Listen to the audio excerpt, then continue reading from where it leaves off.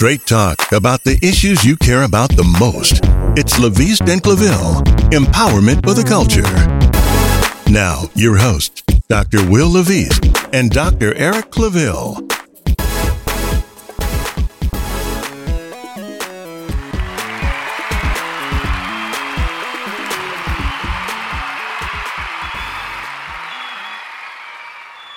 Hi, I'm Will LaVeist.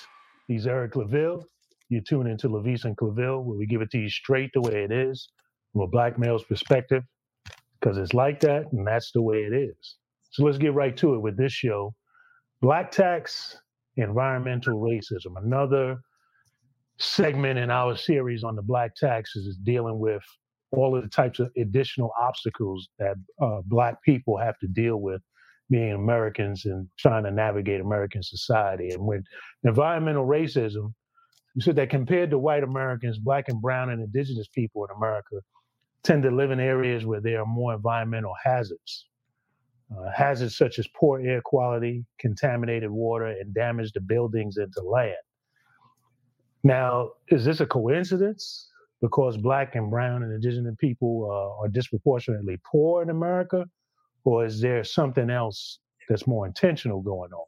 Mm-hmm. So those who believe in environmental racism say that there's no coincidence here at all, that it is intentional and it's a consequence of unjust policies. So environmental racism is a type of environmental injustice that is race-based.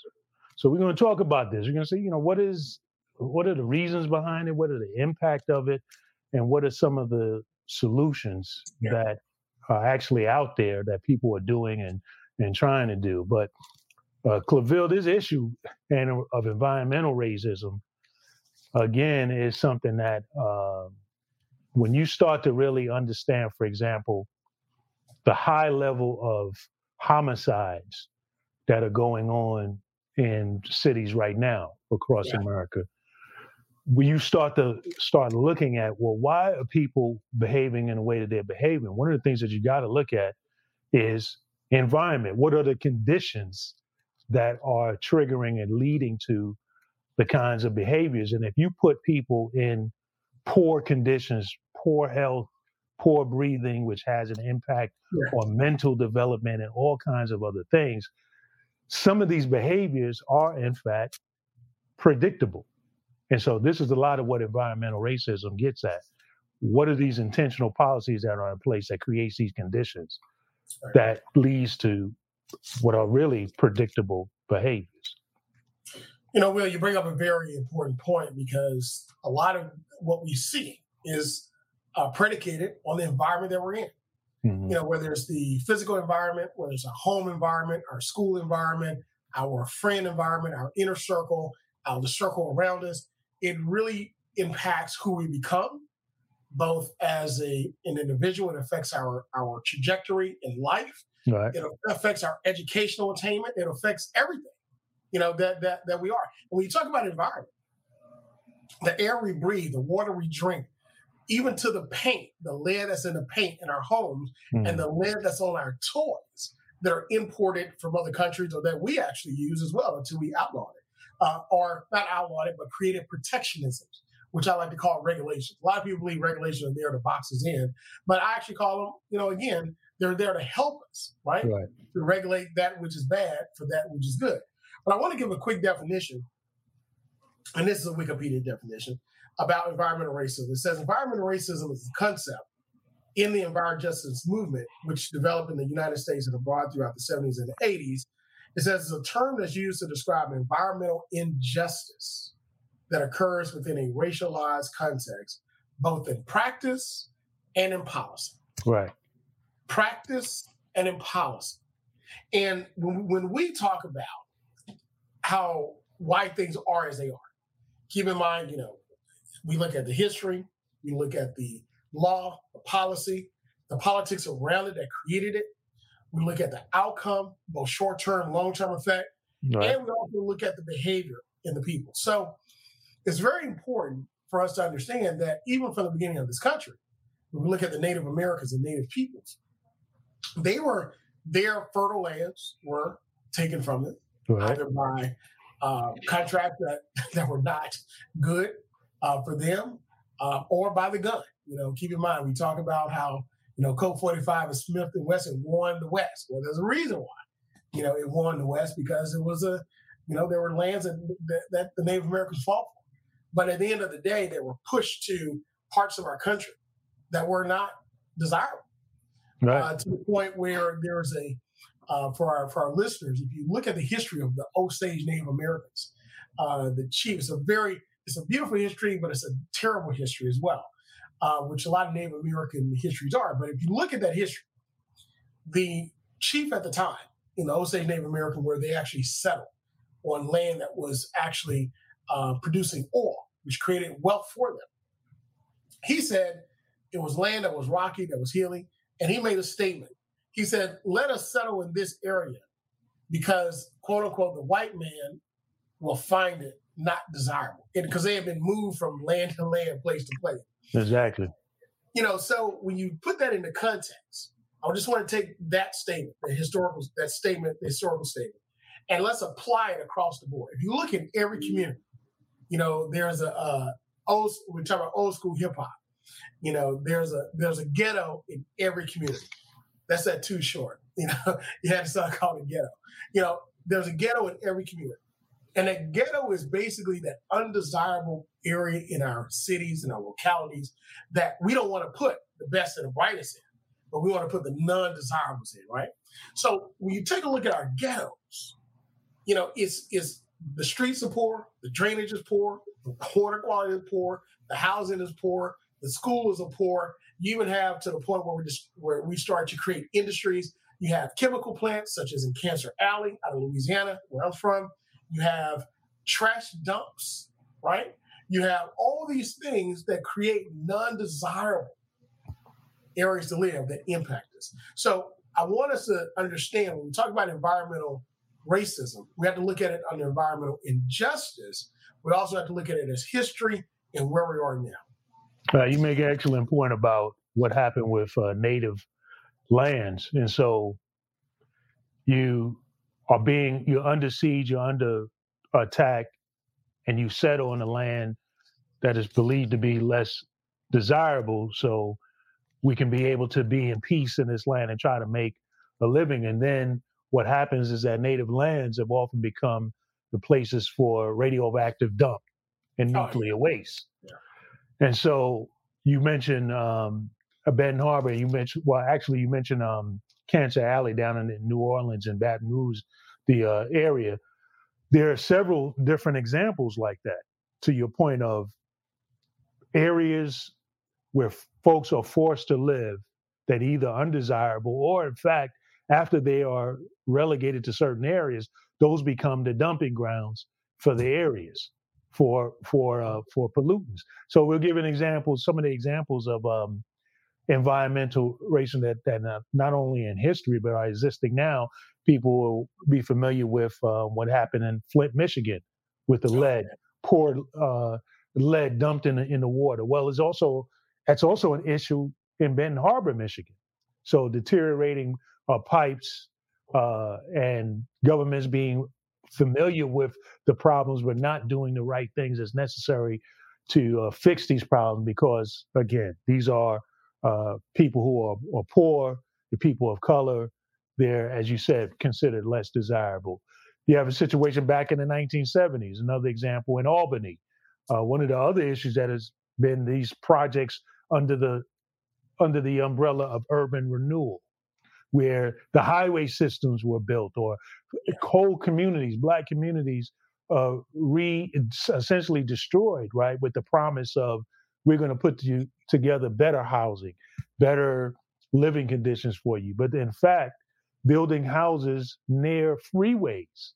So now people are now exposed to the exhaust coming down the highway, like in Albany, Interstate 787, now living along Interstate 787 and being exposed to the exhaust that comes out of cars. I see that all the time in the Philadelphia area, coming through Chester, PA, coming down 95 and 76, coming into the areas. You see these houses along the freeway. You say, how can folks live and prosper in these kind of conditions. You mentioned Cancer Alley. That's a 85-mile stretch along the Mississippi River down New Orleans, Baton Rouge, lined with oil refineries and petrochemical plants. Yeah. High levels of cancer, some of the highest levels of cancer. And in these areas, the residents are majority Black. So they have 50 times more, sources say 50 times more likely to develop cancer than the average American in that area. In D.C., the nation's capital, you have some of the largest trash transfer stations are located where? Predominantly Black communities in Ward 5. Yeah. So you get to wonder, go ahead. Well, so you get to wondering, why is these situations in all these different parts of the country, why are these similar circumstances existing where they are people of color or predominantly poor people? Because there are some situations like in West Virginia and in other different places where poor whites are subjected to these kinds of conditions as well. But there's studies, and countless studies have shown the correlation between neighborhoods that, for example, have been redlined and how the neighborhoods that were redlined, meaning Blacks were specifically relegated to certain areas of the community. And these are some of the same communities that have environmental conditions that are basically bordering on being inhuman. So clearly when you talk about policy and practice, you're talking about intentional and race-based. Intentional and race-based because these policies are affecting people of color and where they live. Why? In the areas when you found lead in the water in predominantly white areas, government mobilizes itself to fix that problem. But when they're in predominantly Black and poor communities, you have a strikingly different result. And because people don't have the political clout, they don't have the resources to really fight back, the situation persists. Absolutely. Well, I wonder, you ask yourself, why did this exist? I want to read an excerpt from an article, a study from the Central Foundation from 2020. And it talked about, basically this was looking at why communities that suffer from environmental racism are hit hardest by COVID-19. And this excerpt states that environmental racism is inseparable from racial segregation. Residential segregation, which in itself a result of individual and systemic racism, including public policy choices at every level of government, and exclusionary choices by financial actors, means that people of color are often concentrated in neighborhoods that have frequently been disempowered, both politically and financially. For these reasons and more, neighborhoods with large non-white populations have historically seen lower property values, meaning that the land in those areas are cheaper for industrial actors that can acquire these lands, leading to greater pollution. At the same time, policy choices have acted alongside financial factors to drive these dangerous uses toward communities of color and away from wealthier, whiter neighborhoods, thanks to the imbalance of political power. So, and again, that's just an excerpt from that particular article and study. Again, that's the Central Foundation article from 2020, May 19, 2020, entitled Environmental Racism Has Left Black Communities Especially Vulnerable to COVID-19. You know, there's a lot to, it's only a paragraph and a half, but there's a lot to unpack from that. Because what that shows is that these things go hand in hand. Racial segregation and environmental racism goes hand in hand. And it creates this bevy of imbalance politically, financially, environmentally. And it causes you, just as you stated, even with the highway system, and I didn't even think about that until you just said it. You got cars zooming by, exhaust that's coming out. Yeah. You know, and before the pollution policy, as far as litter policy goes, trash was being dumped into these communities, bottles, bags, and things of that nature. As a matter of fact, we still see in some areas where you have bags of trash that's dumped underneath interstates, and those are usually in Black communities. Right. You know, Well, the interesting thing, in the article that you cite is that the EPA itself in 2018 has a study that revealed at national, state, county levels, all levels, Black, brown, indigenous, and other people of color disproportionately much more exposed to particulate matter. Now, particulate matter, what is that? Air pollution consisting of automobile fumes, smog, soot, oil smoke, ash, and construction dust. They are more prevalent in communities of color than white people are exposed to it. So what are the effects of this? So when you see health disparities where Black children have much higher levels of asthma than other children, it's because of this exposure. There's likely that there's a correlation, exposure to the particulate matter, right? And so this is the EPA. This is the EPA during the Trump administration. This is 2018. So at this point, there's no question of whether this is a real situation. This is a reality. This is very much a real situation. And so when you start looking at the effects of it, what starts happening? Well, let's get it down to the basic level of a child, right? Trying to function in school, who has been exposed to lead poisoning. Lead has an impact on mental development. Let's get it down to the level of a child who's struggling with asthma, trying to function in school. How are you going to be able to function in school under those kinds of conditions if you're already disproportionately poor, which is going to have an impact likely on have you eaten right while you're sitting in this classroom? Are you still hungry? Are you getting the proper nutrition? So if you're not getting the proper nutrition, you're already in a stressful situation that comes as a result of poverty. Probably the home, even if there's a tremendous amount of love in the home, might be likely a tremendous amount of struggle and stress going on in the home. Right. And then you're going out into your environment, which is having an impact on your very ability to breathe or your ability to cognitively be able to function, right, on a high level. And now you're trying to sit in the classroom and you're trying to study and you're trying to develop. And we're telling this child that education is the key to upward mobility.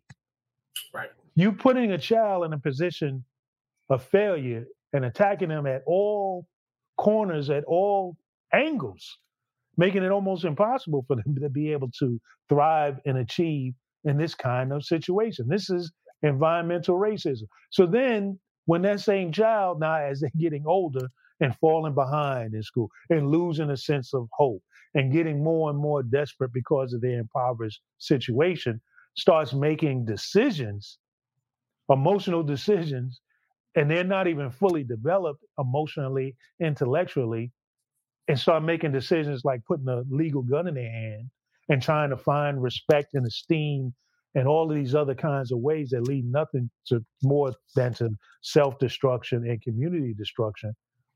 You begin to understand, okay, what are the factors that's contributing to why, for example, we're experiencing a high homicide rate in some of these same communities? Is all of these different factors come into play on a young person's life that's trying to go out into a world that is constantly, in a lot of ways, the very air that he's breathing, the very air that she's breathing is toxic to them. Air, the very basic of life, of being able to sustain life and being able to walk around and be alive, that air is toxic to them. You're putting a person under a tremendous amount of pressure and then turning around, and when they don't act right, what we say is right, we turn around and blame them for not acting right. Yeah. Yet we created an environment that makes it almost impossible without some major, major intervention. It makes it almost impossible for them to act, quote unquote, right. Will, I want to bring out a study that really highlights exactly what you're saying. So this is a sociology study. It's called Reading Environmental Racism. The author on this particular study is Bullard, 2007. All right. It says that the statistics on environmental racism are shocking. Research shows that it pervades all aspects of African Americans' lives. Environmentally unsound housing, schools with asbestos problems, Facilities and playgrounds with lead paint. Right. All right. Schools. We're not even talking about houses. Schools. All right.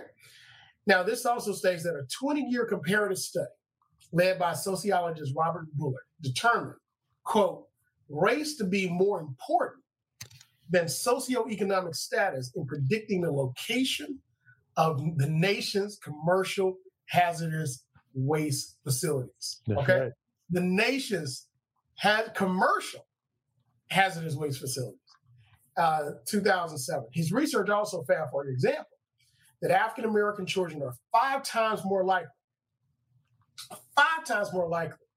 to have lead poisoning, the leading environmental health threat for children, than their Caucasian counterparts. And that a disproportionate number of people of color reside in areas with hazardous waste facilities. So these sociologists with the project, they examined how environmental racism addressed the long-term cleanup of environmental disasters caused at that time by Hurricane Katrina. But I think you can apply this across the board, right? Because it's not like Hurricane Katrina cleanup solved all the cleanup problems of environmental issues. If that was the case, Flint, Michigan would have never happened, right? Right. So to your point, 5 times more likely? That is unfathomable. That is, think about the impact of that. And to your point, lead is the number one determinant health threat to children, the number one. So if you're impacted by lead at an early age and it impacts your developmental status, you're impacted by asbestos, which basically is a death sentence, okay? Where you develop this disease, this cancer that basically destroys your lung capacity. So your ability, your longevity of life, and your ability for your highest earning years. Keep in mind, your highest level of earning years from 26 really to 60. 25 to 60. Mm-hmm. That's it. Sometimes, it used to be 25 to 55, but now 25 to 60 people are working longer, maybe even 65 now. Right. But that's it. That's all we have for our highest earning capacity until life, chance, and opportunity and health challenges happen to us, right? So what does that mean for us moving forward? Well, that means that we have an issue. We have a national crisis. We have another issue where we understand what the problem is. Now it's time to move toward the solution.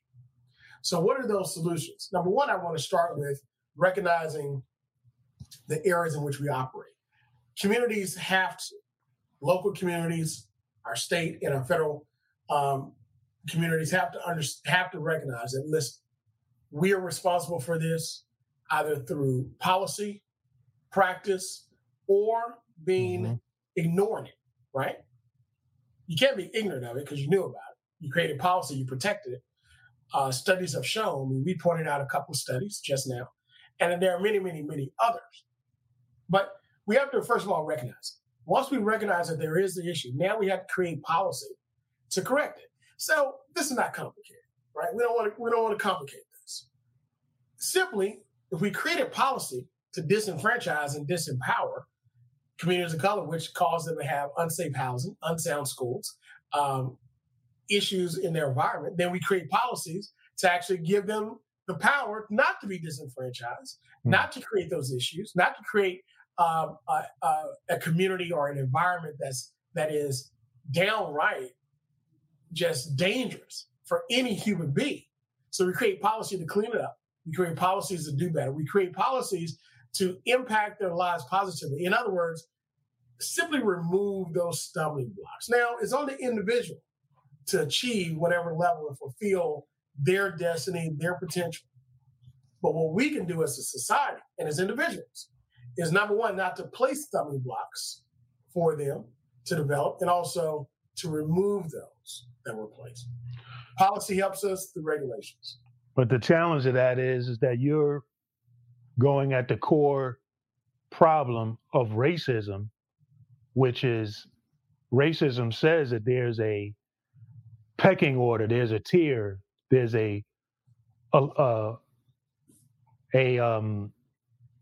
what's the word I want to use? Well, I'll stick with pecking order, where based on your skin color, this is where you are to remain in society. And this is what the types of rights and privileges that you get. And so if you don't dismantle racism, you don't dismantle that mindset that because of somebody's skin color being white, that they have more privileges and more advantages than other people. You're not going to get to those policy changes. One of the things in the EPA study identified that even in upwardly mobile Black communities, even in Black communities where there's wealth, the air quality is still at a much more dangerous and hazardous level than it is for white communities of equal economic levels. So what is that telling you? That's telling you that this is a situation that is about this still belief of racism, of white supremacy, that certain people, because of the color of his skin, are going to be allowed to have life and liberty and pursuit of happiness at a different level than other people. So it's difficult if you don't attack racism in the mix of all of this. I don't see how you're ever going to be able to alleviate and change this. When we were working on the docu-film series, The Skin You're In, one of the areas we looked at was in Newport News, the east end of Newport News. Those of you who are familiar from the areas you are, Claville, that southeast area of the city is where predominantly Black, historically Black community has been. And in that area, there are these coal stacks on the side along the freeway, the highway over there. And the air would blow over, and it's still there. And the soot, you would see soot on people's stoops, soot on people's windows and rooftops, right? And so why is it that the coal stacks, and why is it that this community is allowed to, this is the place to keep the stuff, and then you have a community right adjacent to it on the other side of the highway? Well, as the wind blows. Yeah, when the wind blows, right. And so now, but what happens is, as Newport News has discussed wanting to redevelop that area because of the waterfront that's down there, and waterfronts being prime real estate, now you begin to have a discussion. What do you think that discussion is going to be that's going to happen? Do you think they're going to look at the possibility of moving those stacks and relocating them somewhere else so that people of a different economic level and of a different skin color could live down there and pursue life, liberty, and happiness? Absolutely. They're not going to live down there. The only way you're going to be able to develop that. So then why is it that it takes that kind of infusion, that kind of change, in order to get an area cleaned up? You look at what's happening with gentrification. These areas that were previously seen as undesirable, all of a sudden, infusion of funds starts going into the area, development, capital investment to do the cleanup that's necessary so that a different hue, a different color of people can now live in this area as the property values rise, and then they are able to purchase a home. So we can talk about policy, and we know the kind of policies that should be in place that put everyone on an equal playing field. But the problem is, if you don't first, and in the midst of all of that, address the racism, address this notion from our policymakers who still believe in practice that there are certain people who deserve certain privileges in society over others based on their skin color, you're not going to get the change. Otherwise, in these communities that are Black, predominantly Black, and upwardly mobile, you wouldn't still have the same results as far as air quality and environmental risks. So racism, our inability to really confront and be honest about racism remains at the root of much of this and much of the equality and inequity that's going on in our society. And we've got to dismantle it if we want true change. Absolutely. Well, Will, again, we're not going to solve every problem during our show, but at least we can bring it to light and start the discussion about what solutions we need. But we want to thank everyone for, again, tuning in to this segment of LaVista and Claville. Keep in mind, you can view our past segments on our social media, Facebook, Instagram, Twitter. Like, share, follow, and let us know how we're doing. And until next time, we'll see you then, because that's the way it is. Be well.